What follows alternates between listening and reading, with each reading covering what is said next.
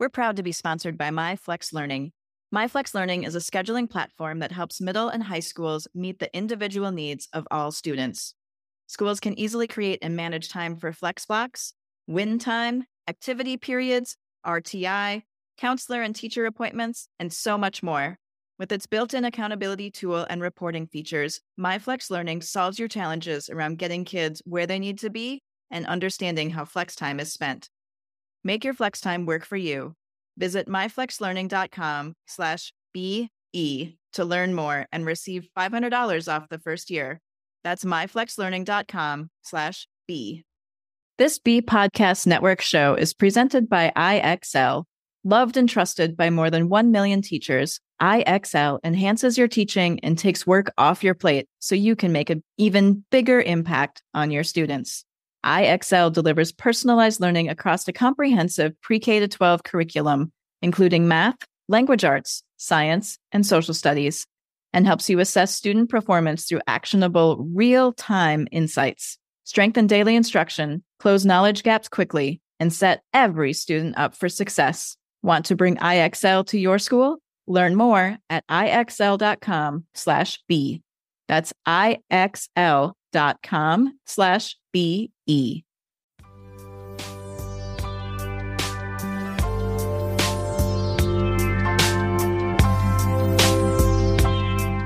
Welcome to the Rebel Educator Podcast, where we talk to students, educators, and thought leaders who are innovators and creatives in education. I'm your host, Tanya Sheckley. Thanks for joining us.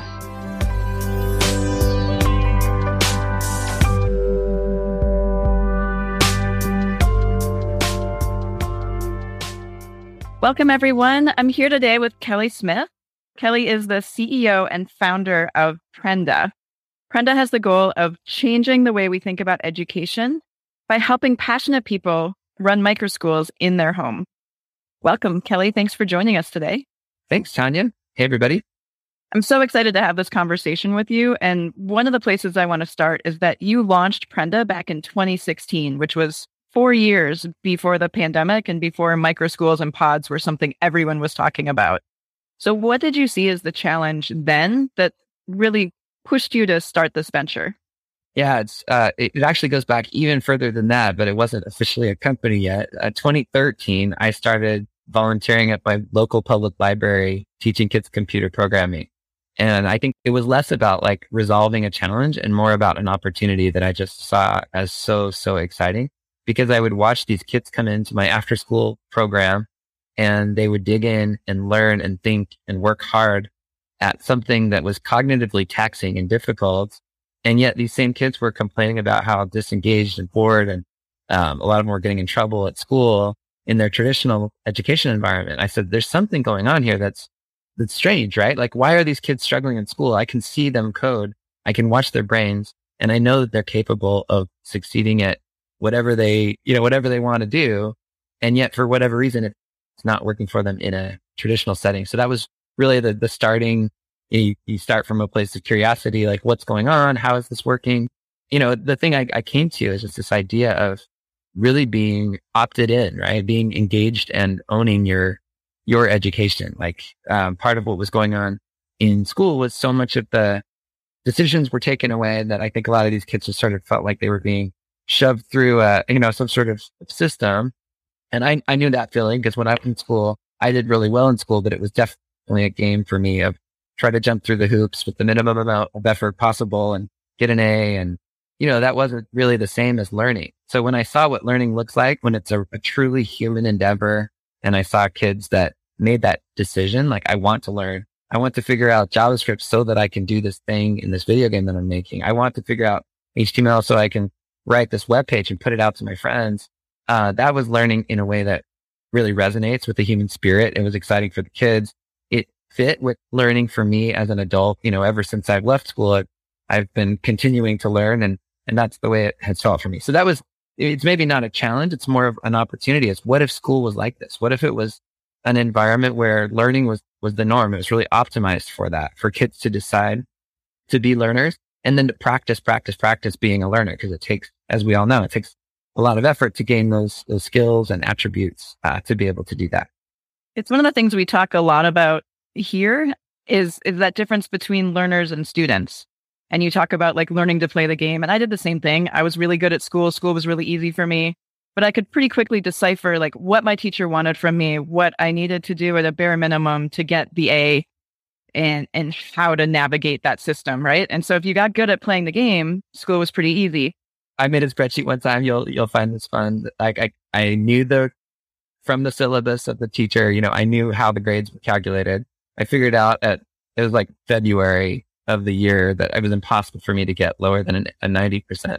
So I literally just like stopped coming to that class. Like I went and played sand volleyball every day at like noon and just like hung out. And I knew that I was going to get an A, but that's like, if you think of that from the perspective of school, it's like genius, great. But like the perspective of learning, it's like, what could I have learned? What could I have done instead of sort of goofing around with my friends during that time? It's just a weird way to think about it. It didn't occur to me at the time, to my shame and regret, that I could have really like adopted learning as my MO, as a young person. It took me a while. I think I always was a learner kind of outside, but for whatever reason, I slipped into a mode of let's get the A for the minimum amount of work. Want to know one of my biggest frustrations with ed tech? Tools that assume every student learns the same way at the same pace. I need my technology to do more for me. That's why it's so important for me to know that IXL provides true personalized learning across the entire pre-K to 12 curriculum, and that its proven benefit to all student populations, including English learners and students in special education programs. IXL is research proven to accelerate achievement. Studies across 45 states show that IXL schools outperform non-IXL schools on state assessments, and independent research from Johns Hopkins University verifies IXL meets ESSA Tier 1 standards. With those results, combined with IXL's teacher-friendly reputation, what more could you ask for? I'm sure you want to increase achievement for all students. Find out how IXL can help. Visit IXL.com/B for a demo. That's IXL.com/BE. Yeah, well, that's often what you're taught to do. And that's what we're incentivized to do a lot of times in school. I mean, clearly as an entrepreneur and the career path you've taken, you're an ongoing learner. Like being an entrepreneur, you're learning something, doing something new every day. So you've mastered that learning.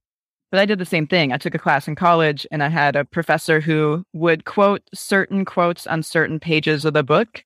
And I learned pretty quickly if I just wrote down the page number and the quote and then used that when I wrote the paper for the midterm and the final, that I didn't like my notes were only the pages and the quotes that he used. And I just wove those together as a paper and I got an A. I didn't take any other notes. I didn't really learn much else. I don't know if I'm allowed to ask questions, but I'm curious for you. When was the first time you wrote something, like delivered like a written piece that you felt like proud of, that really reflected like you as a human and a thinker, as opposed to sort of like writing to satisfy some other like set of criteria? Yeah, no, I can answer that.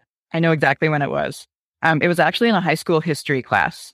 And my high school was very traditional. History was come in, sit down, listen, learn your history, go home. The teacher was a little bit more experimental. We got to play Risk as a part of the curriculum. It taught us geography, it taught us strategy, it taught us... Always start with Australia and go from there.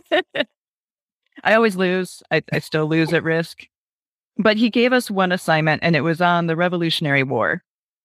And we had the opportunity to either, study and take the quiz and take a test, or to write a historical fiction piece that was set among the time of the Revolutionary War. Cool. And I really enjoyed writing. I still enjoy writing. And so I was the only one in the class that did the writing assignment. And I wrote like a 3-page, 4-page story that was a love story that was historical fiction set in the Revolutionary War, and her love was going off to war, and that whole saga. Yeah. Because I was a teenager. Yeah. It's basically like Twilight, but without vampires and with revolutionary muskets and things. Right.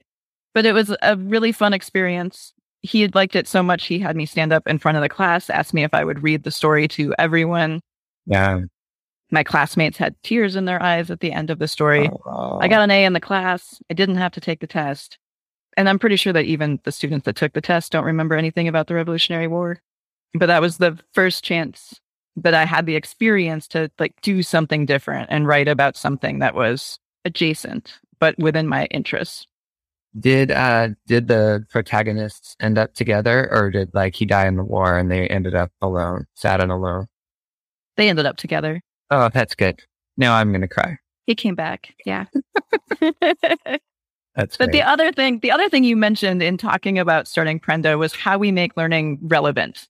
And like the kids would come to the after school coding class and really be engaged. Like they wanted to learn JavaScript because they wanted to do a thing.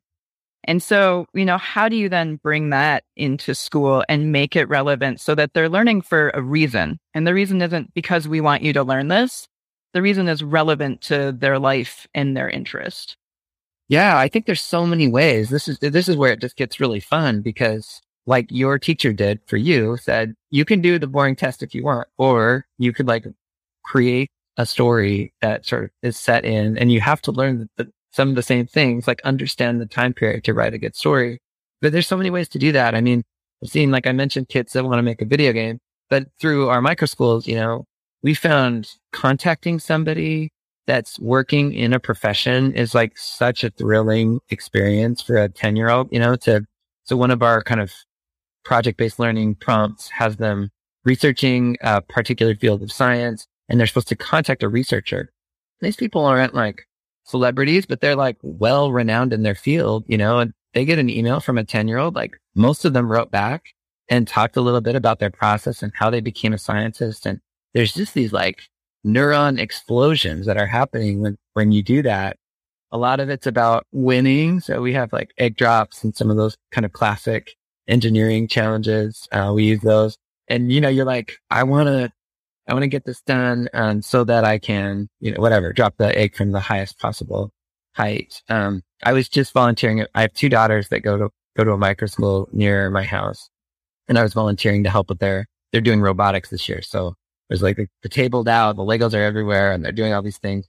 And it was like, they were working through kind of the lesson plan, it's like Lego, whatever, EV. They set it all up in it's kind of a structured like educator format, and they were kind of going through it, and it was okay, but it wasn't like engaging. And then I just was like, do you guys think, like I picked one of the missions, do you think you guys could accomplish this mission by like 1 hour from now? If you just sort of like had to do it. And just that idea of, having this team goal, we want to get this thing, the robot has to accomplish this thing, and, the learning just like activated. It was like next level. You could see it just elevated. Everybody's problem solving. There was so much like iterating and trying things different ways. And they were sharing ideas with each other and collaborating. You can taste it in a way, like what learning can be. And I think this idea of like sitting down as a passive recipient of some fact that you try to hold in your brain for a period of time, the facts matter, but it's for a purpose, right? And if you can get them onto the purpose, it's just an incredible thing. So we're trying to do everything we can structurally to where we can support that type of learning to take place. It doesn't always happen. It's not a guarantee. We use the gardening analogy a lot, right? You can like set the conditions and the soil's right and the water's right and the sunlight's right. But like, you don't get to force a seed to sprout and come up. Like that's in a way like a sacred miracle, right? It's this thing that can happen for a child to see themselves as a learner and make that decision and really lean into it. And we all sprout at different times, right? Even all the seeds in the same pack are going to come up at a different time. I use the popcorn analogy a lot. Like you put all the kernels in the pan, some pop right at the beginning, some you're done frying and they're still not popped, but they'll get there, right? Yeah. So we talk a lot about that as well. So you mentioned the project-based learning prompt, and Prenda now has, you can share with us how many microschools across the country. So can you talk a little bit about how that curriculum and those prompts and kind of how it all ties together and works? Yeah. So I can kind of pick up the story, I guess, from doing those after school code clubs. I had that question of what if school was like this? And instead of just thinking about it, I decided to start one. So I did a micro school in my house. That was January of 2018. So still way before pandemics or anything else. But it was me and 7 kids around my kitchen table. One of them was my child and then others, children of friends and people that I knew from Code Club. So it was this kind of mixture of kids. I don't have an education degree or a background, never taught in a classroom. I thought that what we were doing in Code Club was unique. I knew it worked. And so I was trying to apply those same principles. But what was interesting about this moment was I'm frantically researching. You talk about the skill of being a learner. Well, now we've got parents that are relying on me and these kids are coming and they're relying on me. It's like, I've got to figure this out. So I knew that, for example, building something like building a video game is a really powerful like motivator for a child to like learn different things. That was like a principle that I had seen firsthand, but I literally didn't know the words project-based learning. I didn't realize that all other people were documenting this and researching it. So what I did was kind of figured out like, oh, there's a whole world that's already talking about this. And it was reassuring, refreshing to not have to sort of invent that piece of it. And one by one, like we do personalized learning for mastery using, different tools, like software tools that let kids go at an individual pace, but they move from one topic to the next. I'd never heard of like blended learning or mastery-based learning, any of these like terms. And I started finding out that literally every academic or pedagogical element of my approach at Code Club and what I was incorporating into my Microschools has already been like well-researched, documented. None of it was new. And it was thrilling to me to find that. It's like, oh, all we're really doing is putting together some of these elements that people already know work well. And the innovation is like, can we do it in a way that, is easy to implement? Like you can actually take it and run. So that meant a project, like a library of prompts.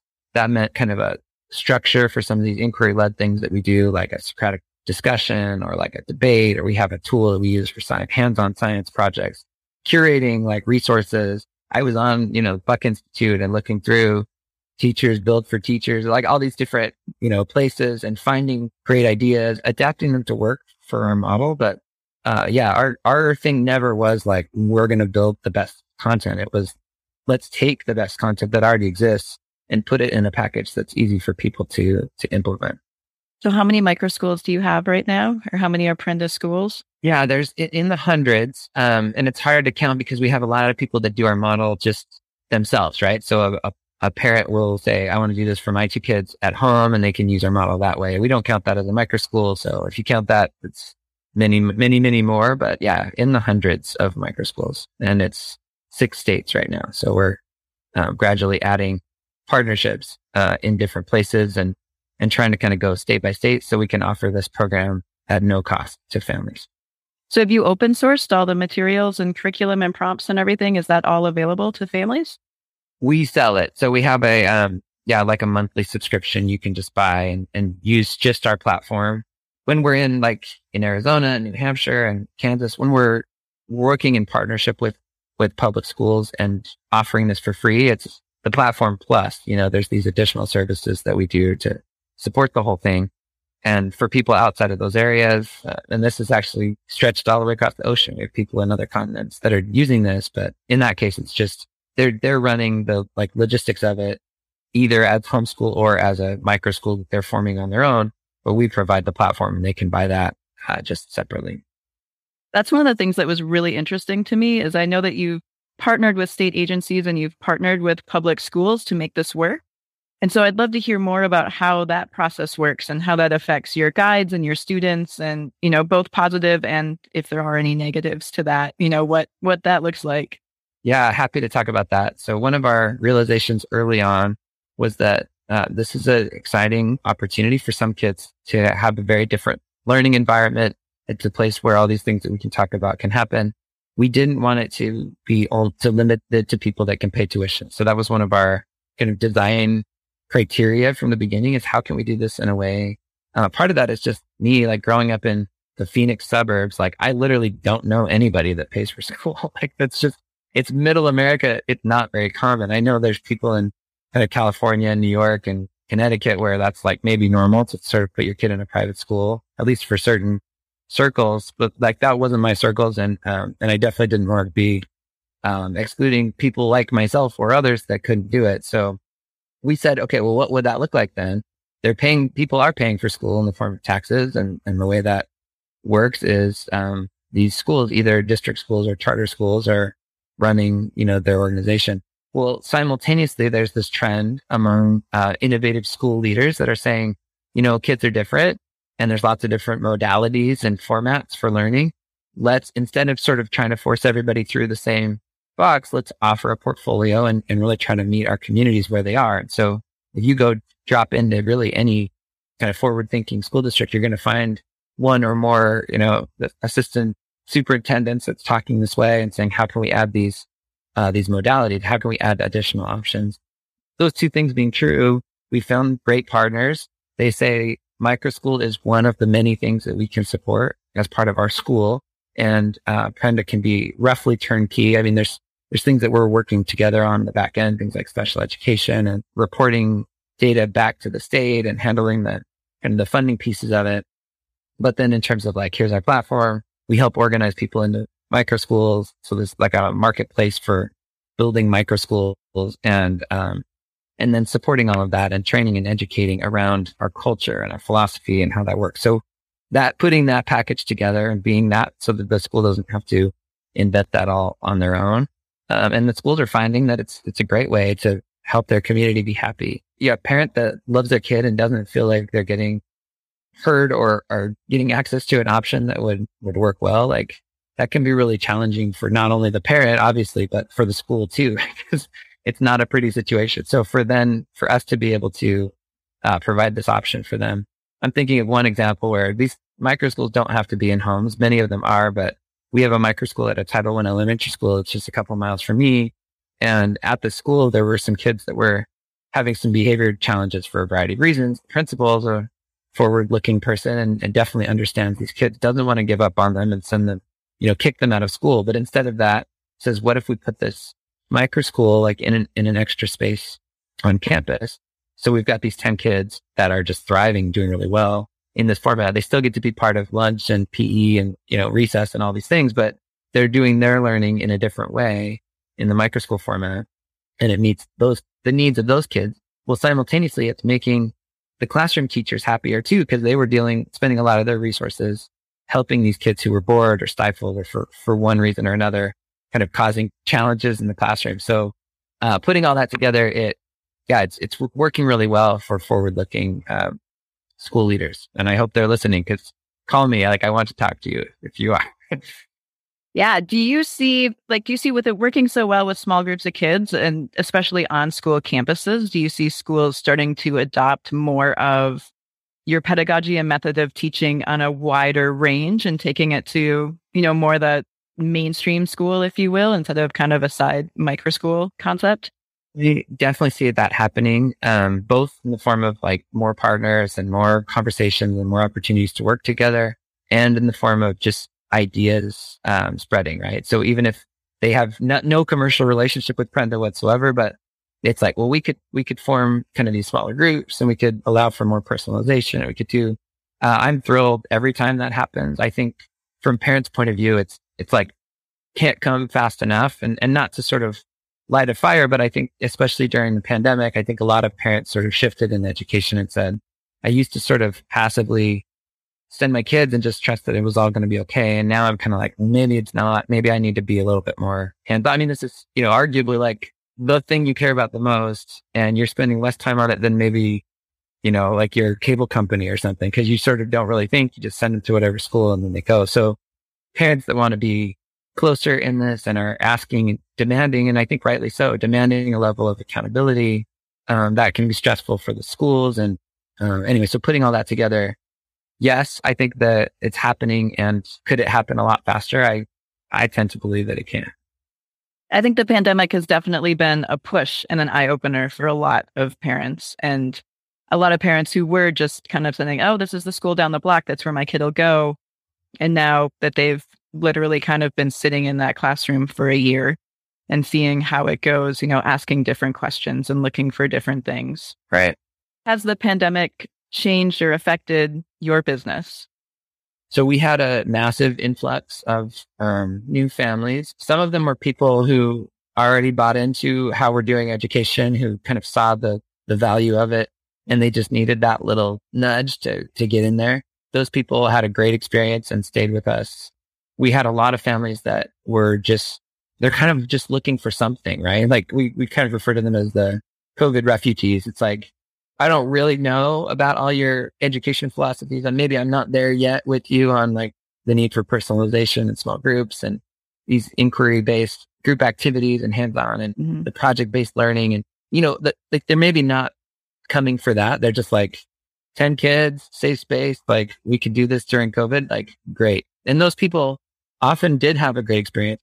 I've got to work with and meet lots of them, but many times they still were like, once the school was reopened, it's like, I'm still in the normal, like do it the way it's been done camp. And that's totally fine too. So we parted ways as friends. But yeah, I mean, growing a lot during COVID forced us into a mode of really looking hard at all of our processes and everything we've built. We've got, software and operational things that we've put together. We've really had to pressure test all of that. And I think we came out of it a much stronger company. Not to say that was comfortable. We have one of our core values as a company is learning over comfort. We write it with a greater than sign, learning over comfort. And we got to experience that ourselves. We were in a very uncomfortable mode of high learning, high growth. And I think we're better for it.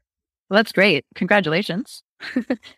And, you were able to provide something and support a lot of families who were really lost and confused and scared during a time when you were lucky enough to have a product that you could really help people. Yeah. And that's one of the things I've heard kind of consistently through what you've said is that you're really just looking to create something that's helpful to others and support different students' learning and be an area where you can be part of a solution and help so that, some of those kids that maybe might get left behind or fall through the cracks or not get pushed as hard as they should are finding the challenge that they need and the support that they need. Yeah, absolutely. And it gets very real for me when you meet these kids. I've had the privilege of working directly with many, many children.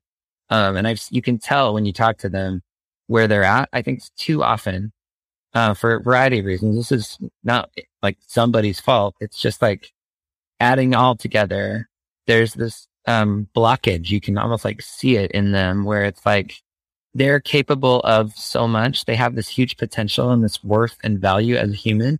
And yet there's a belief system about themselves or a missing set of sort of habits or practices. There's something getting in the way of them truly realizing what that is. And I think for parents, you get to experience that. You see that in your child. Oftentimes that's in the form of, my child's disengaged, they're getting in trouble. I get the story a lot of just parents that are like, I'm sitting in the car out in front of the school and my child's just crying, like, don't make me go in there for some reason or another. Sometimes it's social, sometimes it's academic, sometimes it's, whatever, but that like rips your heart out. You're like, I want you to have the growth and learning, but I don't know in my heart that as I'm sending you in there, that you're going to have it. Right. And so for parents instead to be able to have this small group, this learning guide that you personally know and you're really connected with. And there's this, it's still hard sometimes. I mean, learning is always going to be messy, but this confidence that through this growth, we're going to take those blockages away and you're going to be able to do the work to get to your, kind of realize your real potential. I just get so excited about what that means for individuals, for their families, and really for the whole world, because we need lots more of those people who are unblocked and ready to contribute and make things happen on our planet. Not to get too heady about it, but that's what I feel excited about in education is that work. And I know I share that with lots and lots of people. Yeah. As someone who also runs a microschool, I fully agree. I see microschools as a huge piece of the future of education because there are so many kids that, are having an issue or a struggle or getting the wrong messages or, it just isn't working for them. And finding those solutions are really important. Yes. So I have one more question for you that I ask everyone. And because I do run an elementary school, I love to hear what people remember from their elementary school experiences. So can you share a story that you remember back from when you were in elementary school? I would love to share two if it's okay. Of course. The first one was in kindergarten. I swear it was like the first day of school, so early on. And I remember being so scared to be there. Everybody's new in this new environment. And I was like pretty shy. And we were doing this coloring activity And the teacher came over and told me I was coloring wrong. I still like distinctly remember she was so tall. I was turning my arm around to color and she wanted me to turn the page and keep my arm the same. It was like such a little thing. Like I'm sure she never thought twice about it, but for whatever reason, like it had this feeling of like I've been reprimanded, and my whole high school, like all the way through, like 13 years of school, I never got in trouble. Like that was the most trouble I've ever been in. It was basically just like all I wanted was to like keep my head down and not. I don't know. I just didn't like that feeling at all, and that's silly, I know, but it was one that I remember. And then in third grade, I did have that, that one teacher that was able to sort of see kind of your true self and trying to help you get there. She was helping us with a young authors program. So going back to sort of writing something you care about, they would like find the book and put it in the library, and it had the little like envelope with the card, and people could check it out and write their name. And so I got to go see my book. I worked hard at it. I spent, a whole semester like writing this book and getting it prepared and putting it in the library. And then I got to see like when someone would check out my book, it had this connection to something that I cared about that kind of transcended the hoops, and all the things that you jump through. It was a really special experience for me. That's amazing. Do you have any idea if your book is still in the library? I haven't been back. I would be shocked if it was. It was, I think I pasted it was like wallpaper or something, and we pasted it on as the book binding. So it wasn't fancy at all, but, I had a moment just yesterday. I got back. It took a little longer than she thought to publish, but from last year, my daughter got to write a novel and get it published, and they had it done like professionally. It's got like a barcode and a like little QR code, and I don't even know what they're for, but she brought me her book just full of that enthusiasm. She's a sixth grader this year, but it's from her fifth grade year, and being able to like read that with her and just look at her work. I mean, she put so much effort into it, and it's powerful to be able to do these types of things. And I think to the extent we can give kids more and more of these opportunities, just kind of sparks. We talked about seeds and we talked about popcorn, but Plutarch's metaphor was a fire. He said, the mind is not a vessel to be filled. It is a fire to be kindled. And I see that all the time. It's just getting that fire lit. For each kid, it's going to look different, and how that can happen. And it's an honor, to be part of that work for individual human beings who each one of them has this potential to go on and accomplish great things. Yeah. Well, thank you. Thank you for nurturing little human beings and for giving them a space to learn and to create. And thank you for your time joining us today. This has been a wonderful conversation. It's been great. And thank you, Tanya, too. I know you're neck deep in it as well. So keep up the good work. Likewise. Thanks, Kelly. Thank you. Thank you for listening to the Rebel Educator podcast. To learn more about us, visit rebeleducator.com, where you can learn about our professional development opportunities for educators and students and see our project library. If you're in the San Francisco Bay Area, check out our progressive, inclusive elementary school, Up Academy, at upacademysf.com. We'd like to say a special thank you to Atmosphere for use of their audio track, Miho. Thanks again for joining us, and we wish you well no matter where your educational journey may lead.